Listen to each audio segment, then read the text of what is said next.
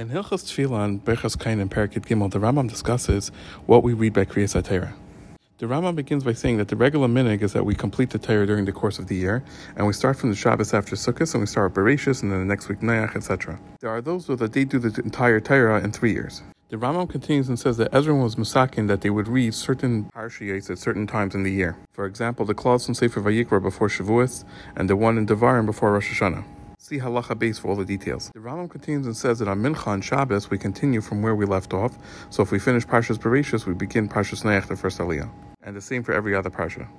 On Rosh Chodesh we read about the Karban Tamid. In the first Aliyah they read 3 psukim, and the second Aliyah starts from Pasuk Gimel and repeats that Pasuk and then does another 2 psukim. If Rosh Chodesh falls on Shabbos, they take out 2 Sefer Torah. One of them they read the Parsha of that week, and the other one they read over Rosh Chodesh from the Karban Tamid. And there's a special Haftarah. Additionally, if Rosh Chodesh falls out on Sunday, then there's a special Haftarah on Shabbos, called Machar Chodesh. The Ram continues and says that in general, when we go up to read the Torah, we start with something good and we end with something good, except for Parshas Ha'azina, where there's specific psukim that we stop by. The last 8 psukim in the Torah, we're allowed to read them in a shul without 10 people, even though it's all Moshe Sinai, but because it sounds like it's after Moshe's death, we're allowed to read them without a minyan. The curses that are in Vayikra, we don't stop in them, rather a person reads the entire section in one shot. The curses that are in Dvarim, if we want to, we're allowed to make pauses in it and have different aliyahs. The Rambam continues and says that when Yom Tov comes, we take a pause from reading the regular parshas in the Torah, and we read about the topic of that day, that Yom Tov, as well as the carbon for that day.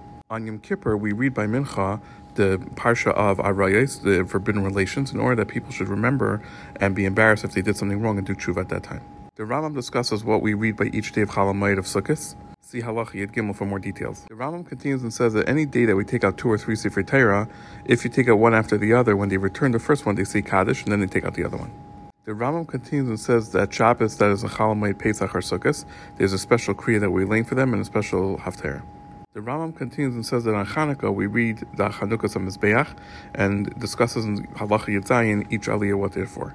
For Tisha B'Av, we read in Shacharis Kisei L'Banim, and we say the Haftarah of Esef Asifim, and in Mincha we say Vayechal Moshe just like any other fast day. The Rambam continues and says that there's a minhag that the 3 weeks before Tisha B'Av, there are 3 specific Haftarahs that we do. The first one is Divrei Yirmiyahu, second is Chazon Yeshayahu, and the third is Eicha Haitzel Zaina. And then additionally, after Tisha B'Av, the first one we do is Nachemu Ami, and then for the next 7 weeks, we say various Haftarahs until Rosh Hashanah, and the Shabbos between Rosh and Yom Kippur, we do Shuvah Yisrael. The Rambam continues and discusses now the 4 special parshas that appear between Rosh Chodesh Adar and Nisan. Shabbos before Rosh Chodesh Adar, or if Rosh Chodesh Adar is on that Shabbos, we read a Parsha Shkalim. Then the Shabbos before Purim, we read Parsha Zachar. And then skipping to the fourth one we do the Shabbos before Rosh Chodesh Nisan.